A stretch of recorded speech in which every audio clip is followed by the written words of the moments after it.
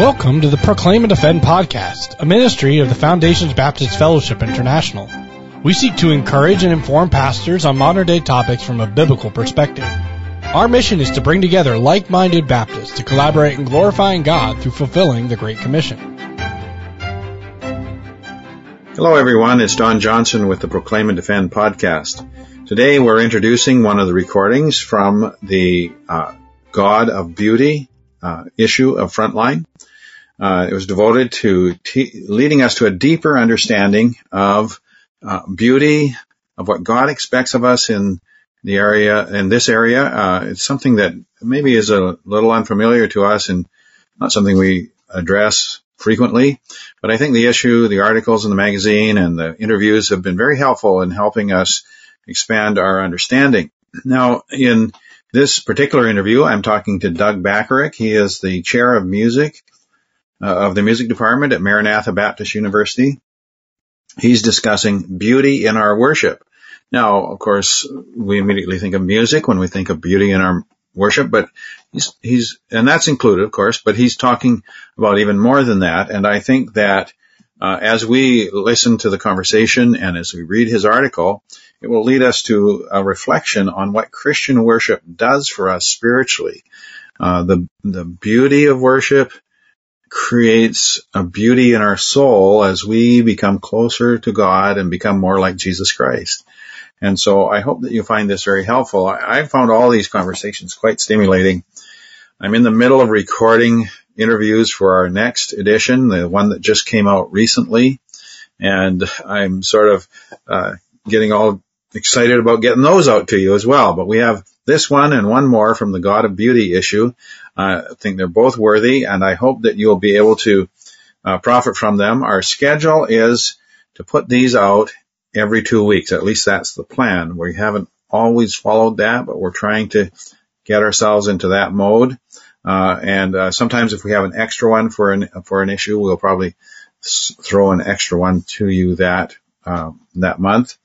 But every 2 weeks, that's sort of the goal of our podcast in terms of the interview sections anyway. And we may bring in extra podcasts from time to time as we find topics to discuss unrelated to Frontline, or as we do every Monday, we try to bring you the Monday podcast of the article that's published on Proclaim and Defend that Monday. So that's all about the schedule. I do want to give you the regular commercial. That is to encourage you to subscribe. If you will subscribe to the podcast, you'll not miss a single episode. Of course, you can always decide whether or not to listen. There's some that maybe aren't that interesting to you, and that's fine. I do that with podcasts that I subscribe to as well. I don't always listen to all of them. There's no rule. You don't have to. But we hope you will, and we hope that you find them profitable.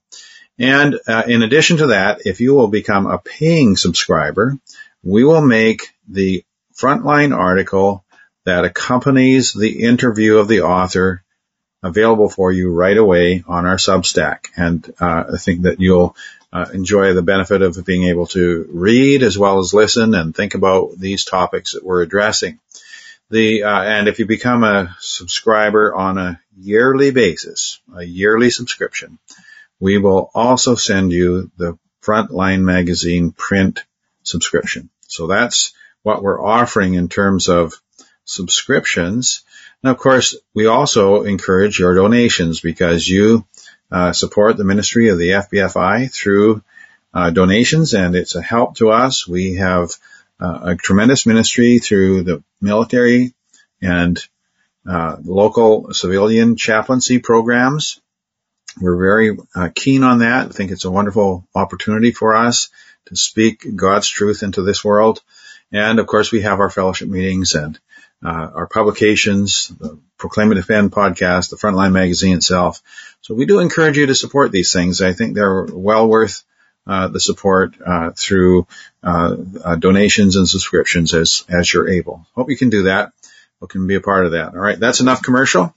And so I'll turn now over to my latest conversation on the God of Beauty issue of Frontline. It's coming up here right now. All right, well, we want to welcome Doug Bachorik to the Proclaim and Defend podcast. Doug is currently the chairman of the music department at Maranatha Baptist University. Formerly, he founded and directed the music program at Bob Jones Memorial College in the Philippines. So that's where he and I first interacted when he was teaching there. I don't remember how many years ago that was. But Doug, why don't you tell us a little bit about your background that led you to those various ministries? Well, it's a blessing to be with you, Pastor Johnson, and talk about these things. My background is kind of mixed, kind of a jack of all trades over the years in terms of music. My bachelor's degree was in music education, and I taught for a couple of years in public schools after I graduated, instrumental and vocal music both, and then went on to get a master's degree in choral conducting. The bachelor's I did at Bob Jones University and the master's I did at the University of Oklahoma.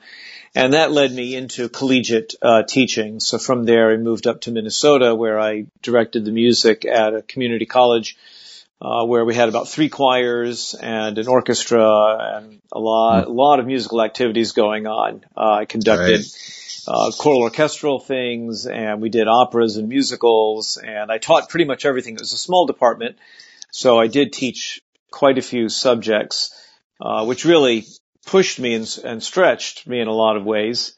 And along the way, of course, my wife and I both were serving in our local church, helping with music, and I served as a deacon as well up in Minnesota. My wife has a bachelor's and master's in piano, so we kind of were a good combination, because I don't play piano much at all. You don't want to hear me play piano. Yes. And a few years into working up in western Minnesota, the Lord began to burden my heart about full-time ministry. And I had made a commitment to the Lord as a teenager that if he ever did call me into ministry or into missions, that I would answer that call. I would follow that, but never felt that leading for the years up to this point in the later 1990s. And again, the Lord began to burden me about full-time ministry. And after a long time of prayer and discussion and exploration, the Lord made it clear he wanted us to become missionaries with Gospel Fellowship Association and go to the Philippines. Bob Jones Memorial Bible College was wanting somebody to come and start a music department there. And so we actually moved there in February of 2002. And by God's grace, started a music department. And again, with his blessing, it grew to the point where we had about 10 music faculty, about half of them American missionaries and half of them Filipino. And then a couple of years ago, a friend of mine here at Maranatha, David Ledgerwood, the previous chair of the music department, asked me if I would be willing to be considered for his position when his time to retire came. And at the time, we didn't feel God was leading us away from the Philippines, but I told him we'd certainly prayerfully consider it if Maranatha asked us to. And then in the spring of 2022, I did get a call from Maranatha saying that David Ledgerwood had announced his retirement coming, and would I consider it. And Ruth and I, my wife and I, began about 3 months of prayer, seeking counsel, kind of wrestling with ourselves, wrestling with God. But by the end of that, we felt the Lord did want us here, that he was leading this way. So last June, just about 5 months ago, at the end of June, we moved from the Philippines here to Watertown, Wisconsin. All right, so that's how I missed it. When I saw your name on the list, I thought, oh, he's in the Philippines, but no. So anyway. Yeah, not anymore. And in the middle there, I forgot to mention that while I was teaching in the Philippines, the Lord opened the door for me to do doctoral work, which you and I were just chatting about. And I did do a PhD in musicology at Durham University in the UK, where I focused primarily on the experience of emotion in congregational singing. Oh, that's very interesting. When was that your dissertation was on that subject, was it? Or? It was. I wrestled with some theories of emotion, kind of from the psychological standpoint, but looking at it also through the lens of corporate worship and what role emotion plays in that Right. experience. And I did a couple case studies with churches there in the Philippines, and wrote a dissertation that it was not probably so exciting for most people to read, but it did pull up some interesting things. So yes, well, most dissertations are not exciting to read, but my inner academic sort of, oh, that's cool. Anyway, well, your this issue of Frontline that you're writing for is called The God of Beauty. That's the theme. Your article is Beauty and Worship. So we're just going to use that as a launching pad. I've prepared a few questions to get us started here. So first of all, I guess the first thing, you start off with a definition of worship, and you define it much more broadly than many people do. So I wonder if you could compare and contrast what you mean by worship, what is popularly meant by worship. Sure.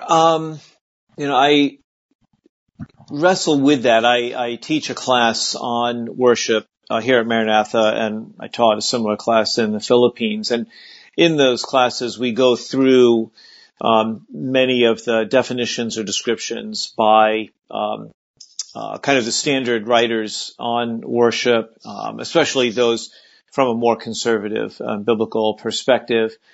And they tend to cast a fairly broad net in their descriptions. John Frame, D.A. Carson, others. We talk about all of those. And then I just kind of boiled it down. I guess what I tried to do was find a definition that encompasses the idea of worship generally, but guides us towards specifically Christian worship. And so when I encapsulate it kind of simply with these 3 A's, the idea of action. And the reason for that one is that so much of the scriptural picture of worship is giving something to God, the act of giving, whether it's a sacrifice or an offering, food offering, drink offering, money, or service, or ultimately, I think specifically in the New Testament context, the giving of ourselves, our lives in submission to the Lord. So we see that over and over in Scripture. The idea of attitude is that idea of reverence, that by definition, if we're worshiping something, we are viewing the thing we are worshiping as greater than ourselves. So in a Christian context, that means that we are approaching a right view of who God is and who I am in relationship to Him. And so that seems to be an integral part of worship as well. In the scriptures, of course, so many of the references to worship include the idea of bowing down, of being prostrate before the Lord. And then the third A is the idea of affection. And that, I think, is the more specifically Christian part of worship. I think you could have the other two aspects of worship towards false gods. We see that mentioned in the Old Testament in particular. But the idea of affection, of a true, genuine love, warmth, enjoyment mixed with the reverence and the fear of God, is, I think, the specifically Christian part of worship. And then the thing I do add, from the New Testament is the idea of growing Christ-likeness. The thing that strikes me when I read the epistles is that worship, the way we see it talked about in the Old Testament, is not overly present. And it's much more focused on the worshiper being changed and becoming more like Christ. And so, to me, that speaks to the idea that as we become more like Christ, that is a part of our worship, our becoming more like Him, because then we are exemplifying Him more perfectly to the world around us, to our fellow believers, and then God can receive greater glory because we are showing Him hopefully more completely in the way we live. So that's where I get, my thinking about worship. Right. And as you talk about that, a couple of phrases come to mind, or a couple of ideas. One is, you've heard the phrase, worship is a way of life, I suppose. So for a Christian, like I guess if we're going to say, have a broad definition of worship, then if everything is worship, what is worship, right? Right. But for a Christian, we're called out of the world. So we are called into a worshipful lifestyle. So like you say, actions, the things that we do, we want to change the way we act in the world. And we also are in submission to God. So he rules us. So that's attitudes. And then the affections, we love God. So, but then we also have an intense worship experience. And, at least, well, usually for most Christians, at least once a week, hopefully more. But there's something in that dynamic, like in a worship service. I've often thought about this. I mean, I don't even remember most of my messages. I've preached, countless times through the years, and yet those experiences form our souls, like you said, make us more Christ-like. So I wonder if you'd like to add on that or comment on that. Sure. And one of the things that we always have to be careful of when we talk about worship is the broad definition, like you were just describing, our life as worship.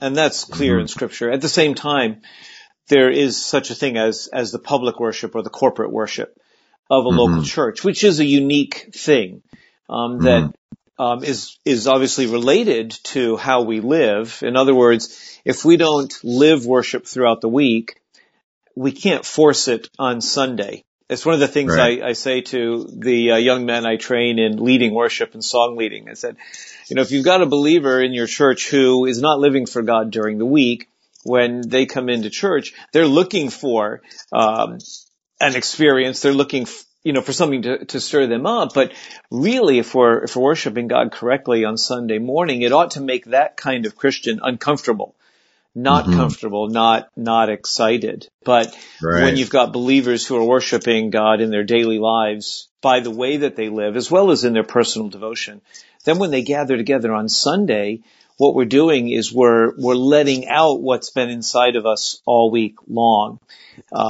And the experience is driven largely by the truth.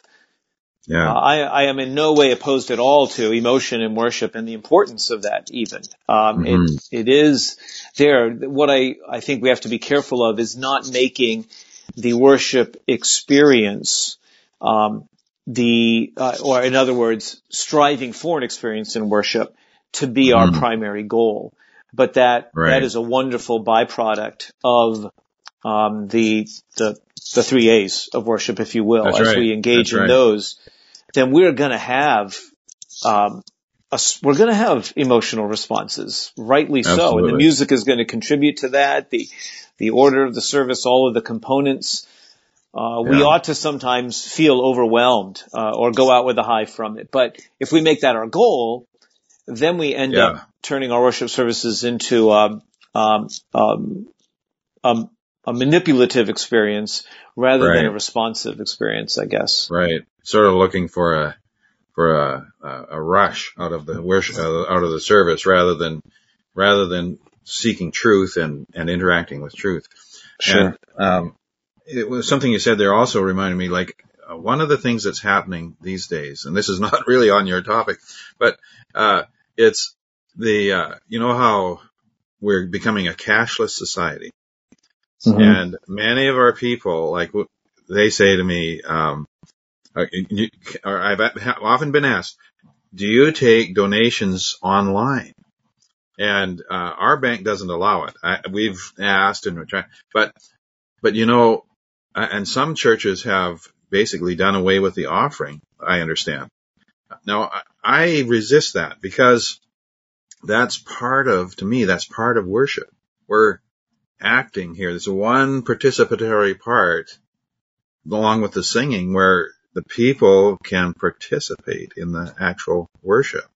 So, I don't know. That's sort of extra. just thought of that as you're talking. I've thought about that as well, and even just seeing each other giving. I mean, obviously we shouldn't be looking at how much people are putting in the plate or anything, but just seeing the act of. And I've thought about that. True confession, I do use our online giving in our church mainly because I'm very forgetful, and that it's become an easy way to make sure that I'm doing what I ought to and want to be doing. But at the same time, our church has faith promise giving as well. And so for me, what I do is that I bring the cash for the faith promise and do that physically in the envelope, and then the other giving. So that's my personal solution for that. But I completely empathize with the idea. Well, and we can't. I mean, I could be like the old man yelling at clouds and railing against technology.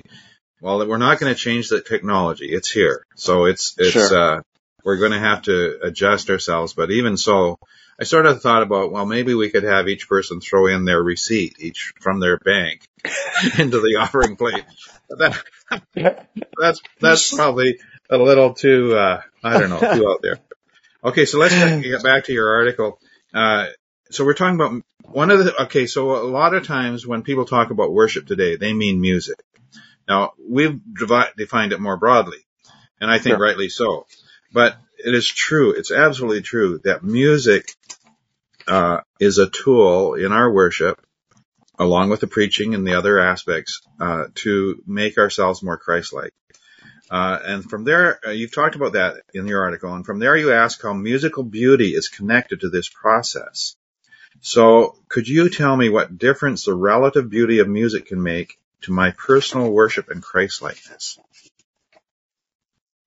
Yeah, it's, on one hand, we can look at beauty as a worthy goal in our music making in worship, just because God is beautiful. And in our music, we can, in some ways, try to portray him or help ourselves have a greater, deeper sense of who God is. And so I think beauty in our worship is worthwhile, just for that. It can help us to have a deepening sense of who God is. Some things I don't really touch on in the article, but I think are worth thinking about are things like just the work and attention it takes to make beauty in music, the practicing, the years of lessons when you've got a pianist who can really play beautifully or feelingly to the text and can improvise, maybe over a hymn in a way that brings out the meaning of the lyrics and whatnot, and do it in a very artistic fashion. Well, that takes years of practice. A choir preparing a piece takes the dedication of people, their hours, the purchase of money, the energy and creativity that went into creating the choir piece in the first place. All of those things speak to how important our worship is. When we go to those lengths, we're making a statement that God is important enough to pour ourselves out. So I think that's one way that beauty has an important role. I don't think it's the only. And it's a bit more of an esoteric side of it. You don't walk out of church saying, "Oh yeah, it's really important to worship God because the choir practiced this week." But I think it embeds in us some sense of that, rather than all of our music and our church worship practices being just kind of fly by the seat of your pants. Without thought, without prepreration and whatnot. That says the opposite about God, or what we think about God. So I think that's helpful. And beauty isn't necessarily excellence. It's because I think about, well, I'll give you an example. My daughter-in-law, my son and his wife, they live here and are part of our church, and my daughter-in-law sang for us last Sunday, Christmas season, "O Holy Night." And she was a music major at BJ. She has a beautiful voice. It was really wonderful. And now I also recall, in contrast, back when I was at Bob Jones in the Amphitheatrium, you know how big that building is. And this is when I was in graduate school. So the grads all sat in the balcony in those days. And we had this one guy, he could not sing, but he was more, I'm like that. Okay. But he would sing. He was a great big guy. He would sing at the top of his voice. You could hear him over the whole building. And he was off key. Okay. But there was a beauty in that guy's soul, I'll tell you. And even though it grated, the sound grated, and yet there is something to beauty, I think, that and I often taught our people, just sing out. You're not going to learn how to sing if you don't sing out. So just sing out, so anyway. I agree with that. And I think, that shows you that there's two things going on there. One is the importance of congregational worship, where the entire congregation is an active part of it. So congregational singing is at the heart and center of Christian worship. I'm a musician, I'm a conductor, I love choirs, I love orchestra and whatnot, and those are important and can be contributing parts of our worship, but it's the congregational singing that really is at the heart, I think, of Christian worship.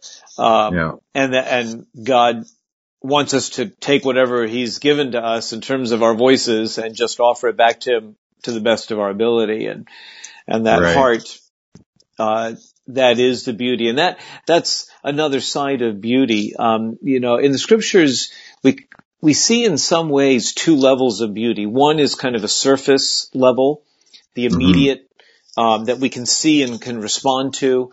But then there is, a deeper level of beauty, a quality, that is deeper than the surface.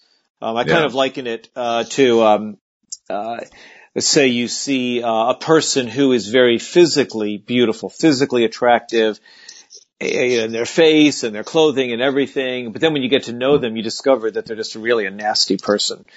Well, there's one level of beauty there, but there's one missing. And sometimes it's the other way around, where maybe, I'm sure we've all known people like, that don't have that outward physical beauty, but have a beauty of soul and heart and walk with the Lord. Yes. That's wonderful. And God so openly embraces that. Yeah. The fancy term for what you're talking about is transcendence, right? So that's, sure. Beauty goes beyond, our outward experience.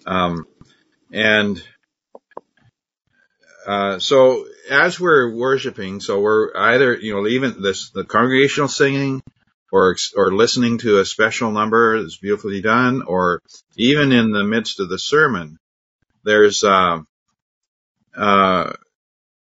it sort of draws us out of ourselves towards God. And, so what effect do you think that is having on our spirit? How is God, Well, and this kind of ties back to your previous question about the role of beauty in worship. And I think one of the things that beauty does is it does take us beyond ourselves. And I don't mean that in a mystical way, per se, or a purely aesthetic way.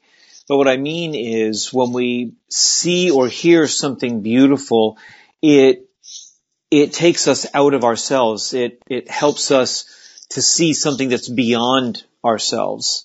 Okay.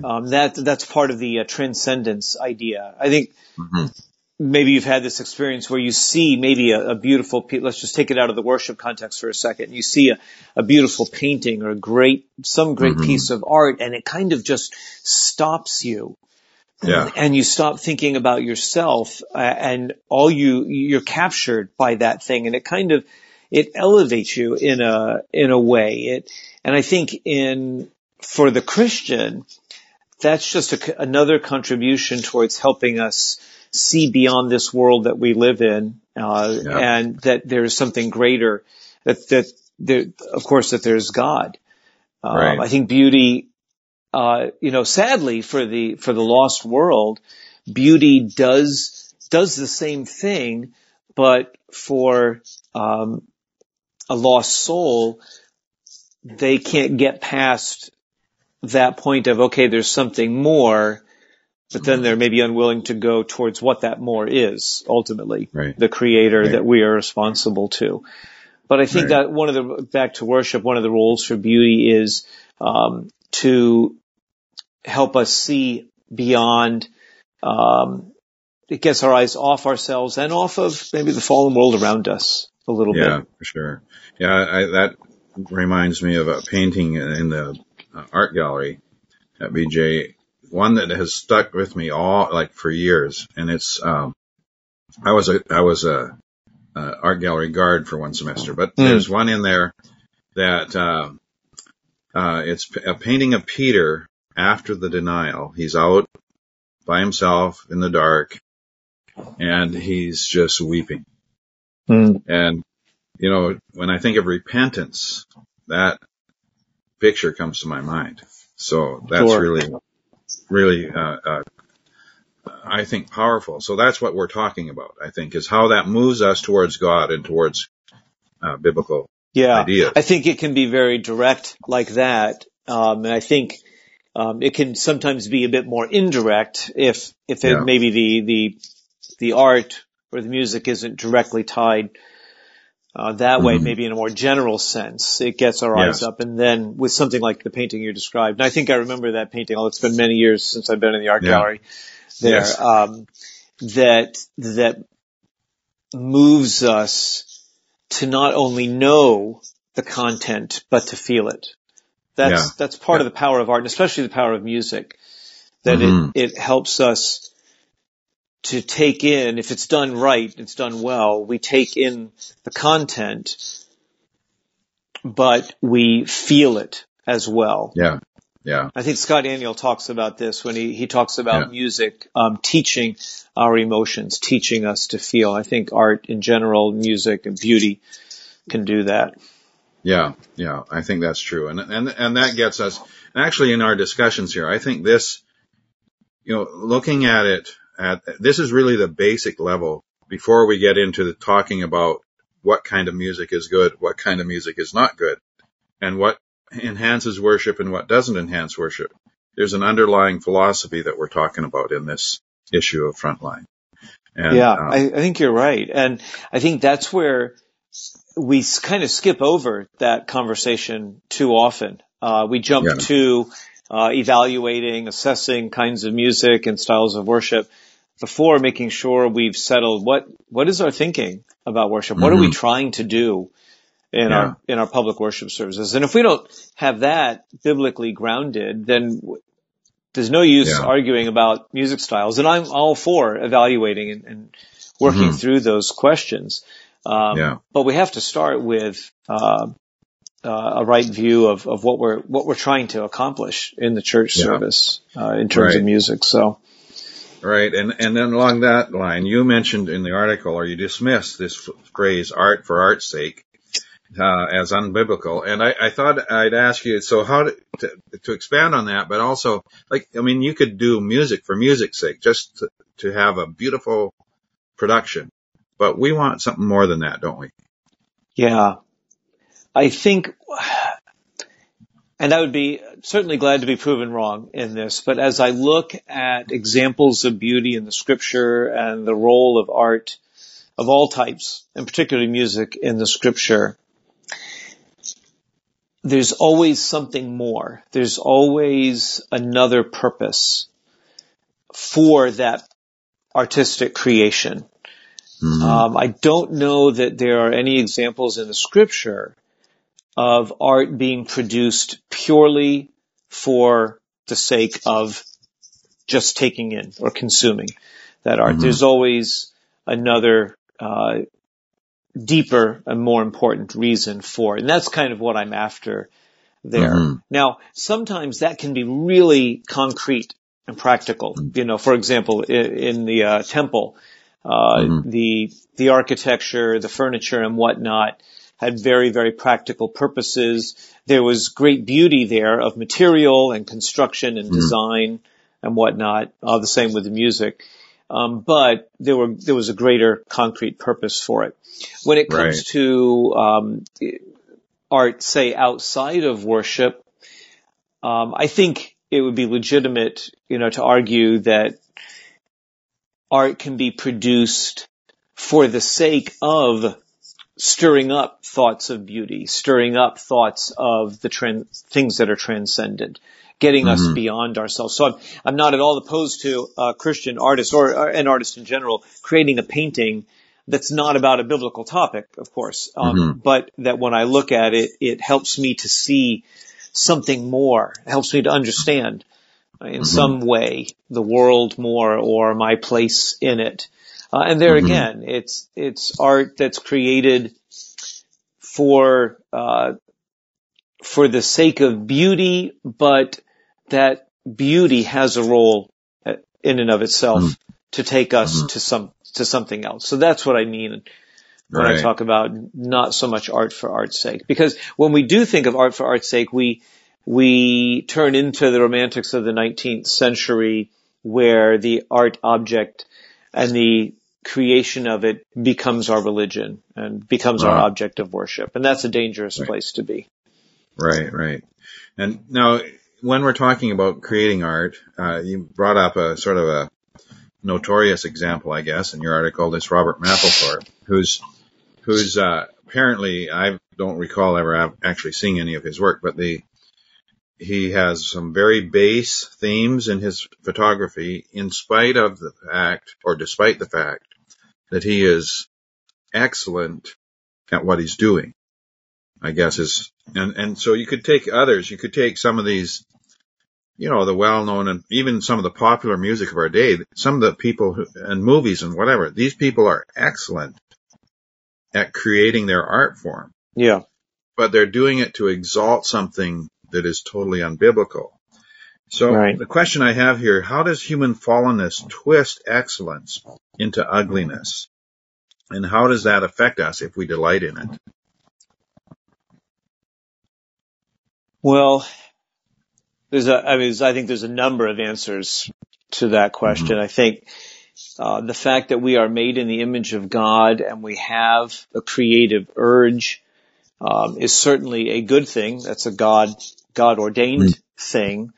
But in our fallenness, we have the ability to take that urge and the things God gives us, like music and other art forms, and to twist them towards very unbiblical ends, whether that be false worship, false gods, or immorality, or other forms of moral corruption.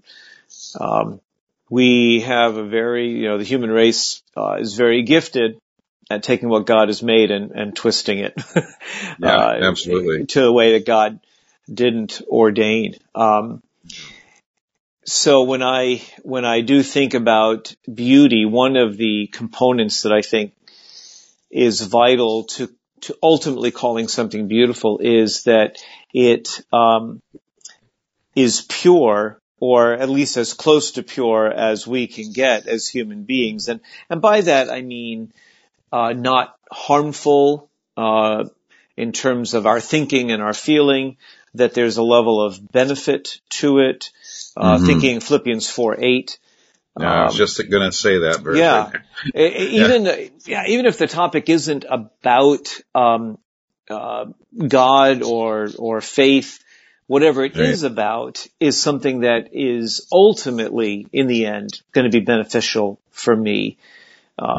All things being equal, or is urging a right thinking and a right feeling about whatever the topic is in the art. So that's, with Mapplethorpe, I'm not a photographer. The reading I've done, my understanding, and I did see one of his collections in my grad school years. My understanding is that he, is probably one of the finest photographers in terms of his use of light and shadow and forming the images and whatnot. But mixed with that is a content that's corrupting.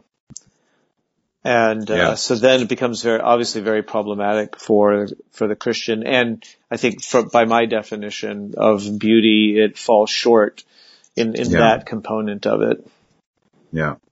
Yeah, absolutely. So now the one thing, this is the thing that I mentioned earlier. I thought it was a little amusing. You had this really long footnote at the end of the article. So here's my little plug to all our listeners. When you read Doug's article, read the footnote. It's actually, you said something in there very important. So you mentioned beauty and worship isn't enough. Something more is needed. And you describe where a viewer of a particular music performance almost brings someone to appreciate Christian faith while still not embracing it. I believe it's, I don't know how to say this group, Vocus or Vocus 8? Yeah, Vocus 8. Okay. Yep. And so this person is commenting on it and saying, well, I'm not religious, but this made me feel religious. But not far, they didn't bring him far enough. So could you expand on this idea why beauty alone is not enough? In that particular example that you mentioned, that I cited in the footnote, you've got a situation where evidently an unsafe person is hearing a piece of music that has a sacred text, and Arvo Pärt is the composer. He's been one of my favorite living writing composers. He writes in a very austere, very haunting, beautiful way, moving way. But even given that beauty in the music and obviously a worthy text, without the work of the Holy Spirit in that man's heart, it alone can't bring him to God, and no art can. Right. We just did Handel's Messiah here a couple weeks ago. And the Lord was very gracious. He gave us a really fine performance that came together really well, and it was good. And we had a lot of unsaved people who were at the performance, where I was really thankful for that. We did a couple things to make sure that the truth of that piece came out strongly to anybody who was there, and especially to any unsaved visitors. One thing was we projected the lyrics for each piece as we did it up on the screen, and it followed the music. And then we had the pastor of the host church spoke at the beginning, kind of giving a proper context for the performance and guiding people's thoughts. And then before we closed with the wonderful chorus, "Worthy is the Lamb." And then we did end actually fully with the Hallelujah. I changed the order, but we did Hallelujah at the very end. Yes. The president of the university, Dave Anderson, gave a brief gospel presentation there as well. Yeah. So that people would not walk out only taking the beauty of the performance. But we wanted to make sure that we pushed it a little bit further than that, in a way that we felt wasn't going to detract at all from the music and the performance. But the music and the performance wasn't the ultimate thing. The ultimate thing was exalting Christ, and for any unsaved people there to make sure they understood who the Messiah was. Beauty, art alone can't do that. And I think the scriptures are clear about that. There has to be the spoken, there has to be the intentional seeking of the lost, that art by itself doesn't do. So, music, beauty are worthwhile. But as I mentioned, even in the footnote, there are plenty of churches who have stunningly beautiful music, beautiful buildings, pipe organs that I drool over, great choirs, and yet those same churches reject the basic tenets of the scriptures and the very person of Christ and the deity of Christ, and yet they're singing about it. And they don't get it. The ultimate example would be the Mormon Tabernacle, I guess, in Salt Lake. They have beautiful music, but their heart, they do not have God. So I as much as I love music and art, and that's been my life and my work in many ways, at the same time, we have to recognize that that's not enough by itself. So that's right. Yeah. All right. Well, this has been great. I really appreciate you taking the time to talk through this subject. Hope our listeners find it helpful. I hope they'll go and read the article and subscribe to Frontline. That's part of what we're trying to do here. So please do subscribe. Magazine. I love it. It is. All right. Any last thoughts on the value of beauty to worship that you'd like to add as we wrap up here? Well, I hope that churches will realize the benefit and be willing to give the effort and the resources that are needed. Obviously, in balance with everything else a local church is doing and needs to do. But to give the energy, give the resources, give the time. God is worthy of that. God's people are worthy of it and need it. I think the other articles are going to be really, really helpful. I can't wait to read all of them. I've read a few of them, but I think the other articles are going to, strengthen that and be an encouragement, I think, to all of us. That's great. Okay, so thanks very much. I'll ask you to hang on for just a few seconds afterwards, but this is Don Johnson signing off for the Proclaim and Defend podcast. This has been the Proclaim and Defend podcast. If you enjoyed today's podcast, please subscribe and give us a good review. If you want to learn more about the FBFI, check out our website at fbfi.org or our blog, Proclaim and Defend, at proclaimanddefend.org. Thanks for listening. We'll see you next time on the Proclaim and Defend podcast.